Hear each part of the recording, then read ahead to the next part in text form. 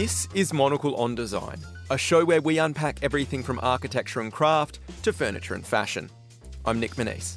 On today's show, we learn about an exhibition celebrating architectural gems in Sao Paulo and pull up a chair with Denmark's Please Wait to be Seated, whose latest perch is made from flax. Plus, a collaboration from turntable titans Lynn and product designer Johnny Ive. All that coming up on Monocle on Design.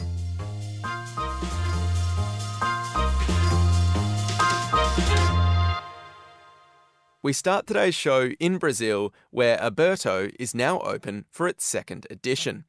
It's a platform that presents art in striking architectural spaces.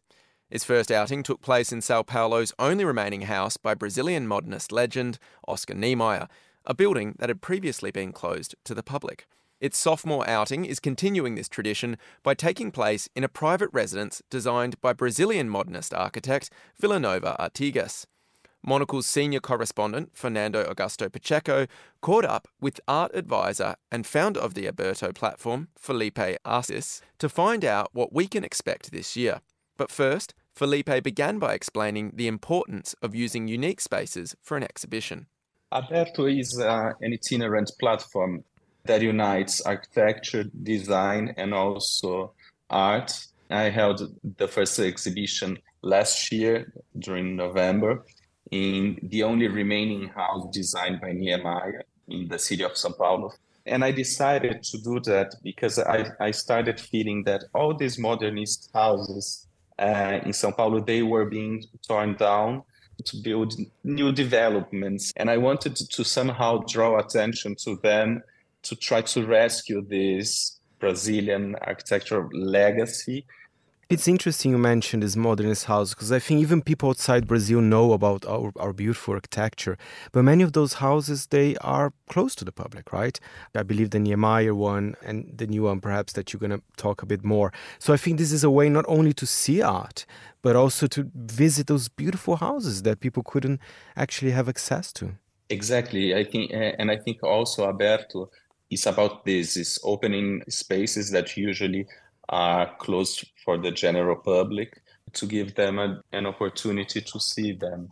The Niemeyer house, it had a few events before Aberto one, but very tiny ones. And this house signed by Artigas that I'm going to do the second exhibition, it was never ever shown to the public, and it's been here since 1978. And it's also an Artigas masterpiece. And one thing I'm very curious about, because from what you told me, Artigas, he's actually from the city of São Paulo, unlike Niemeyer. Is there a difference, perhaps? I know they're both modernists, but is there a difference between the school of architecture of Rio and São Paulo when it comes to modernism?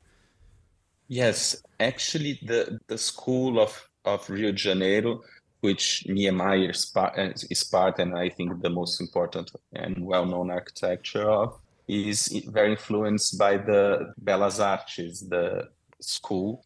So their forms are more organic. It's more about sculpture than architecture.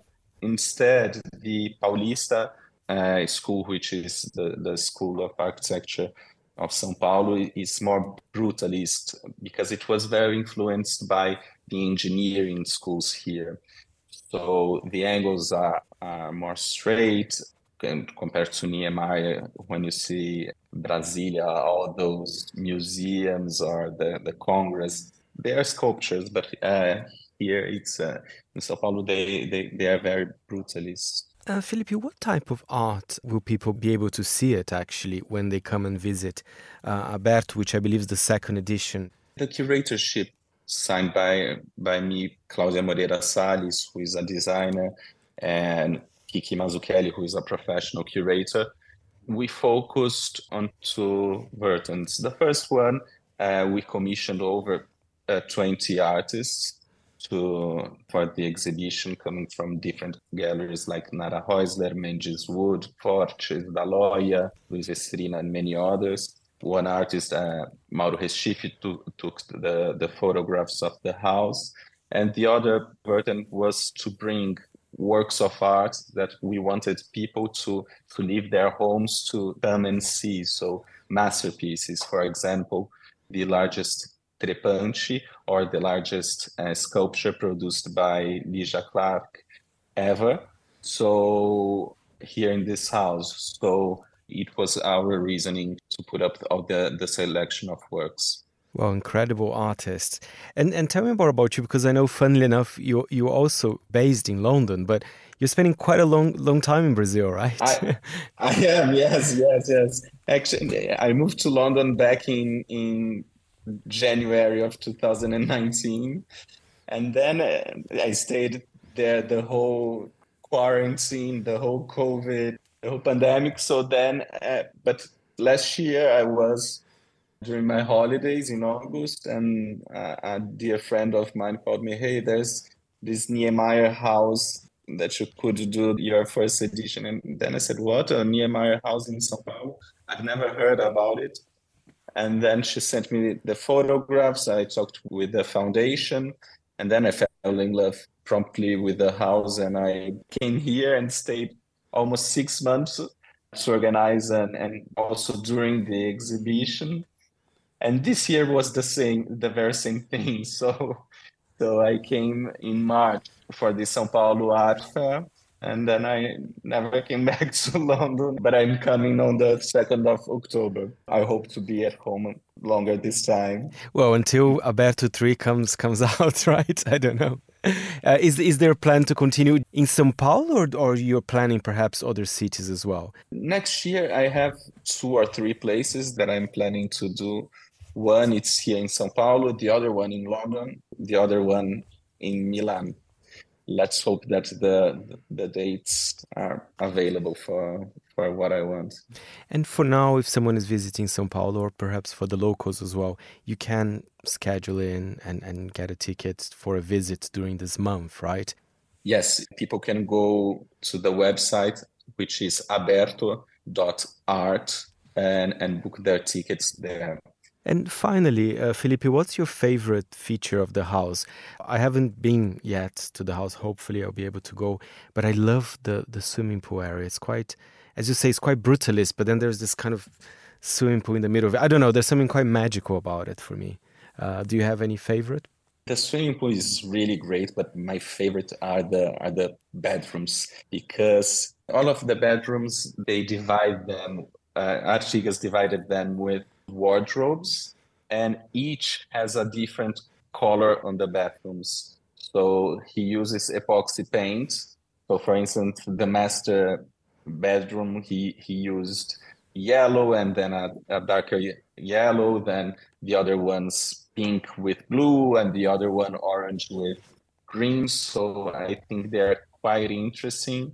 And also their corridors, he abuses on colors. So one wall is yellow, the other one is green again. So I think they are my favorite area at all. Felipe asks us there in conversation with Monocle's senior correspondent, Fernando Augusto Pacheco. Aberto is open in Sao Paulo until the 17th of September 2023.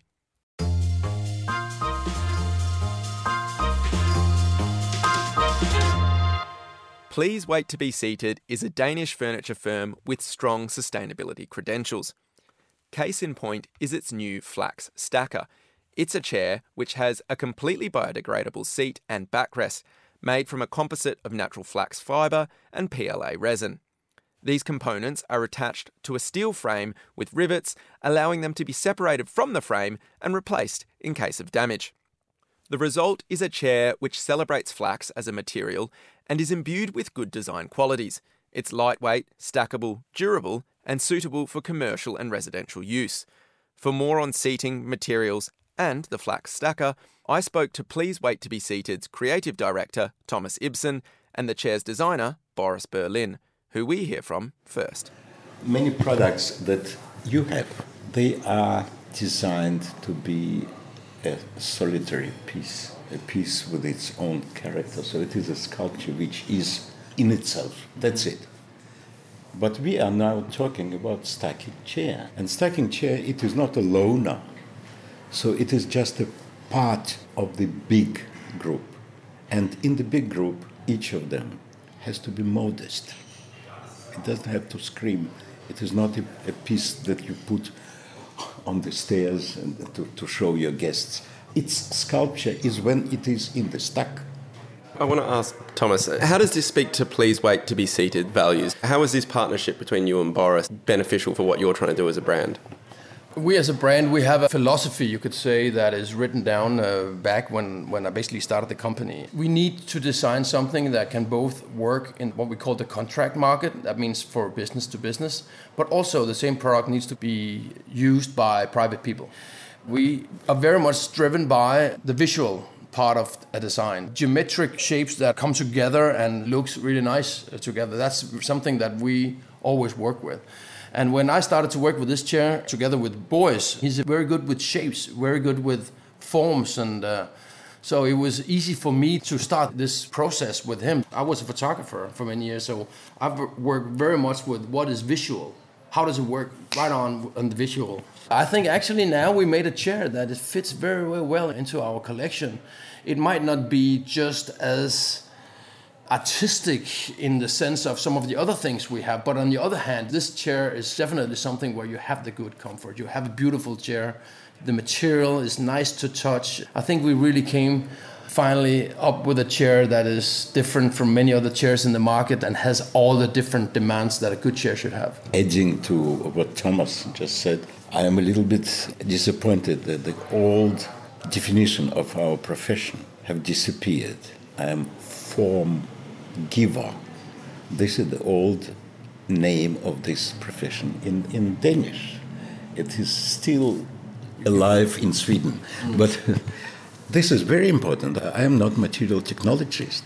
I can just see potential use of material. I can see its character. I can see possibilities, the tactility of material. What can I do with it?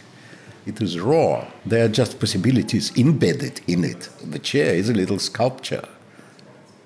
But of course, this sculpture has to also correspond to some primitive functional demands. But it is a sculpture. You have to love it. Otherwise, you don't need it. It's very simple. So everything is about love, by the way. So it has to be sexy, both material and a little sculpture. As a really beautiful, I guess it's not quite smooth, but it jumps out at you as you run your hands over it, maybe with hemp in it. But you also mentioned it's breathable, and that feeds back into the comfort of the actual chair. Is this something that you kind of knew would happen when you were working with, or are these discoveries? I was experimenting with this material for about 10 years with these different kinds of plant fiber composites with different binders, a different way to do it. I just came to the conclusion that this is the best and most suitable. When you have a brand that wants to produce designs and you have certain materials that you can work with, we all know steel, brass, we know the marble, we know there is paper, there's wood, and there's all these different materials. All the brands within design usually work more or less with the same combination of materials all the time. We should find new ways of producing because we need to do something better for the world in the long run than we have done before. So it's so difficult to come up with new materials, and everyone wants to be sustainable, but how do you do it? How do you actually, in real life, do better? This chair is actually a 100% flax material that comes from a field that is harvested. It's never been in a factory. It's not an industrialized material. And that is what Boris has been working with for so long, is to find out how can we actually use this as a new material in the industry. Boris have also worked with other companies that have done other kind of products with this material. But to see it in the furniture business, it has been really, really interesting just to touch and look and feel a new kind of material, which this chair is all about. For us, it's been a really, really good journey. My thanks to Thomas Ibsen there, and before that, Boris Berlin. We'll be right back after this. When the sun's out and the mercury rises, there's only one thing to do. Dive into a body of invigorating water. Monocle's new title, Swim in Sun, features the best spots to cool off in. Whether it's a city lido, glamorous beach club, or tranquil lake surrounded by trees, we'll have you dreaming of your next splash. The restorative, life-affirming power of being around water is undeniable. Be it through cutting laps at a hotel pool, swimming out to a floating dock, or reclining nearby with a glass of crisp rosé. So sit back, flick through, and discover Monocle's favorite places to take a dip around the world. Featuring beautiful photography, a smart linen cover, and essays penned by our favorite writers. Every page is packed full of inspiration and will leave you feeling salty and sun-kissed. So grab a towel and jump in. The water's just perfect.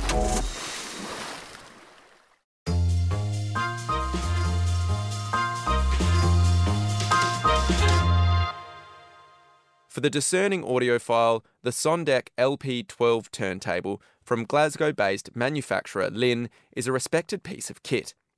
Its production back in 1973 was forward-looking. It has a modular design that allows the player to be updated, ensuring it keeps up with fast-moving technological innovations. This year, the model celebrates its 50th anniversary, and to mark the occasion, Linn has produced Sondek LP12-50. To do so, they teamed up with the creative collective Love From and their director, Johnny Ive, a product designer who rose to fame for his work at Apple. Linn's CEO, Gillard Tiefenbrunn, joined this show's producer, Maylee Evans, in our studios to discuss the collaboration and Linn's approach to future-proofing their hi-fi systems. Gillard began by explaining why the original Sondek LP12 turntable was revolutionary at the time. Back in 1973, the conventional wisdom was that it was the loudspeakers that were the most important part of a hi-fi system because that's where the sound came from. But what the Sondek LP12 and my dad showed people at that time was that actually by extracting more information from the groove of the record, you could make a better sound from whatever pair of speakers were attached. It's a sort of rubbish in, rubbish out idea. But back then it was pretty revolutionary. My dad knew that he'd made the best turntable that he could, but he also recognised that technology would improve and that over time he'd be able to extract more information from a record's groove. So that led him to design his turntable in a modular, upgradable way. People today are familiar with things like upgradable software on their phones, but this was an entirely mechanical system. So you could upgrade the tone arm, the cartridge, the chassis, the sub-chassis, the power supply, and on and on and on. That's what's made the product endure for 50 years, because if you bought the product in 1973, you could still own it in 2023, albeit with dozens of parts upgraded to the extent that it might not have much in common with the original product you bought, but you've never had to throw anything away during that time. It did a couple of things. It created a really engaged, passionate community around the product, a cult following. This idea of sustainability, which is really in vogue now, but introduced in the 70s through his turntable. And it also attracted talented engineers around my dad, Lynn, who could work in parallel on improving the product because it was modular. Ultimately, it's what allowed Lynn to grow and led to the iconic status of the Sondek LP12 today. And I wanted to touch on that modular and the future-proofing design. How on earth do you future-proof a product where you don't know where technological advances will take you and what might be possible? It's absolutely a challenge, and it's impossible to get that perfectly right. But through the right design principles, you can guard against obsolescence as best as you possibly can. If you look at certain things in technology that move fast, in the early days of our streaming products, we didn't incorporate a hard drive inside the product because that would build in obsolescence, because hard drives were growing, and still are. Every couple of years you get twice the size for half the money, or however it works out. So we make our products work with external hard drives. Same with Wi-Fi. We didn't build Wi-Fi inside our streaming products. We made them work with external Wi-Fi, just standard routers or whatever. So it's a good example of how we've insulated our core technology from, say, fast-moving tech. The other way you do it is through the mechanical design of the product, by actually physically separating functions of the product internally, so that if you want to improve one aspect of the product, let's say in our case we might launch a new improved power supply that is more efficient and runs quieter, and therefore you get better audio from the product, then we would want that power supply upgrade to be available for every product that's come before. But similarly, you would want to go into that knowing that a better power supply will come in the future. It's all part of the design ethos, and so nobody in our engineering team is going to be surprised when a customer says, oh, can I get access to that latest and greatest power supply? The answer will be yes, of course. And then when you go into any kind of new product development at Lin, the requirements are not just about the features of that product. They're also about, well, what else do we need to do to future-proof the product? It has to be built into the culture. It's the 50th anniversary this year, and to celebrate, you've released a limited edition version. So that's the Sondek LP12-50, which has been designed with the creative collective Love From, whose director, I think folks might recognise, Johnny Ive, who's known for his contributions to Apple.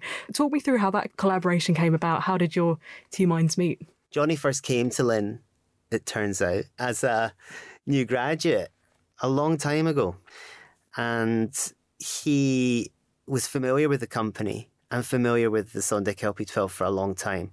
We had a FaceTime chat, which was just Johnny letting me know that he was buying some of our latest products, and he wanted to know where to buy them, who to buy them from, but he also wanted just to feed back to me on Lin's design ethos and his admiration for the company. But very quickly it turned into a discussion about collaboration, because Love From, his design collective, is of course set up in order to collaborate with brands.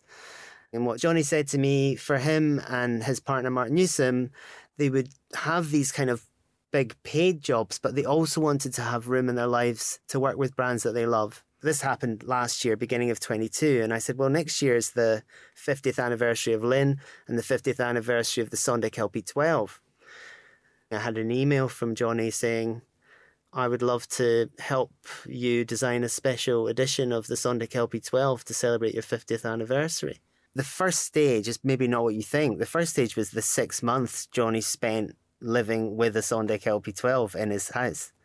And so by the time we had our first conversation about what the anniversary edition might look like, he had a much more informed idea just through living with the product and using the product. His overriding idea was that it would be help from Love From, because he doesn't want to take credit for the Sondek LP12. He was, and has always been with this project, incredibly gentle in his approach and respectful to the product. That's been the overwhelming emotion and feeling that has existed between us from the start.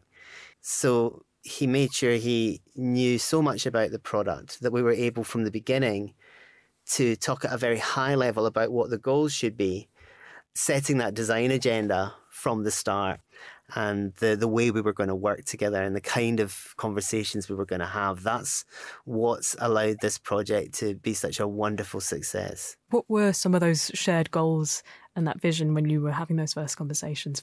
It was absolutely clear from the start that Johnny and his team would not do anything that would hamper the sonic performance of the product, because that was absolutely sacrosanct. The second would be that whatever we did together would be welcomed by the Lin community, by the existing owners of Sondek LP12. It would be pointless to do a celebratory version that actually conflicted with any of the core design ethos of the product, either visual or in interaction terms. We agreed from the start to be really careful around those things. For listeners, what are the very considered additions that have been made in this special edition? I mean, we had a lovely conversation at the beginning when Johnny was feeding back on the kind of ideas that he and his team could contribute. And it was so respectful and careful. He was so worried about offending me, but actually he honed in on exactly the right thing. The speed control and power switch, which is one switch that you can alternate between 33 and 45 RPM and also mute the product and also turns it on and off. And then there's a lid, or dust cover as it's also known, that goes over the top of the product, which you close while you're playing it and obviously open when you change your record. Now, what the button and the hinges have in common is that they're plastic on the standard version. Plastic rocker switch for the power speed control and plastic hinges. He just happened to hone in on the two parts of the product that are most prone to failure. And I compare it to, like, if you have a estate agent come round and value your property, and if they're any good, they give you some advice about how to maximize the value. So they might say, well, you should touch up that bit of missing paint on the wall, or where you used to have a painting hanging there, you should fill that in. And when they say that, my reaction is kind of, yeah, I know, but does it really matter? It's never bothered us. And it's a bit like that at Lynn with the power switch and the hinges. Yeah, we know they're plastic, we know they can fail, but they're not contributing to the sonic performance of the product, which is where our attention is first and foremost. So having my attention drawn to those by Johnny had a kind of two-part emotional effect on me. One was, oh God, we really ought to have done something about that. And the other was, thank goodness, you've got to know this product so well that you really understand where you can bring your expertise and your team's expertise to bear on improvements that will absolutely go in a positive direction. So our vision for the Sondek LP12-50 would be that it would have Love From's interaction and tactile and aesthetic improvements, and Lynn would contribute sonic improvements. At Lynn, we've been working for a long time on a new plinth which houses all of the turntable mechanics. We've been investigating this new type of wood, which we're now calling bedrock. And it's a process where you take layers of beech that are placed orthogonally and then compressed under extreme pressure. So the layers collapse together and they form a totally new type of wooden material. And it has unbelievable sonic properties. It's incredibly strong. It's tougher than steel. And it has a resonance that is beyond human hearing. It's too low for humans to hear, which makes it fantastic to use as the base for our turntable. So we brought the bedrock plinth into the equation. Johnny and his team brought their improvements to the switch and to the hinges, moving them from plastic parts to precision machined aluminium parts that we make at the Lynn factory, to incredibly exacting standards, as I'm sure you can imagine with Johnny. And that comes down to materials, the radius of any curves, the hinges in terms of hiding all the internals of the hinges. If you think about a MacBook, for example, and how the trackpad works and that consistency of feedback you get wherever you press that trackpad, that had to be in our power switch. If you think about how the hinges work on a MacBook and just how wonderful it is to open and close that product, our hinges had to be at least as good as that as well. Once you take the power switch from a plastic part, which is a square part, and then turn it into a beautifully machined circular part that sits flush with the surface of the turntable with this amazing tactile feedback, you can't stop there, because then other parts of the product had to change in sympathy with that. So there was actually quite a few aesthetic changes that Johnny made to make sure that the rest of the visual of the product was in sympathy with the new circular design of the power switch. One of the big surprises to me was the attention that was given to the underside of the product. Now, it's a turntable, it's a record player. You don't turn your record player upside down. And in one meeting, I said to Love From, why do we need to make the underside look beautiful? People don't look at the underside of their turntable. And this is classic Love From. They said, I think you'll find that with anything that Johnny gets involved with, it needs to look fantastic from every single conceivable angle. And that was early on, and that's when I got a real sense of the kind of standards that these guys work to. That was another great learning moment. I suppose for yourself and Lynn going forward from this collaboration, are you now looking at other aspects and thinking, how might this inform how we approach future designs? We've learned so much from this collaboration. It does raise a lot of questions about where we take the Sondek LP12 in future, what learnings from this collaboration we bring into the standard product. Okay, we've done something really special, wonderful, but very, very high end with the Sondek LP12. What else could we consider? Who else should we be working with? What else might we do with Love From? All these questions come up for how this project is going to impact the future of Lynn. Gilad Tiefenbrunn in conversation with Maylie Evans. And that's all for today's show. For more design stories, listen to our 5-minute midweek bonus show, Monocle on Design Extra, which airs on Thursdays. And if you enjoy print, then do pick up a copy of Monocle magazine as well. It's on all good newsstands now. Today's episode was produced by Maylee Evans. She also edited the show with assistance from Callum McLean. I'm Nick Manise, and you can reach me on nm@monocle.com. Thanks for listening.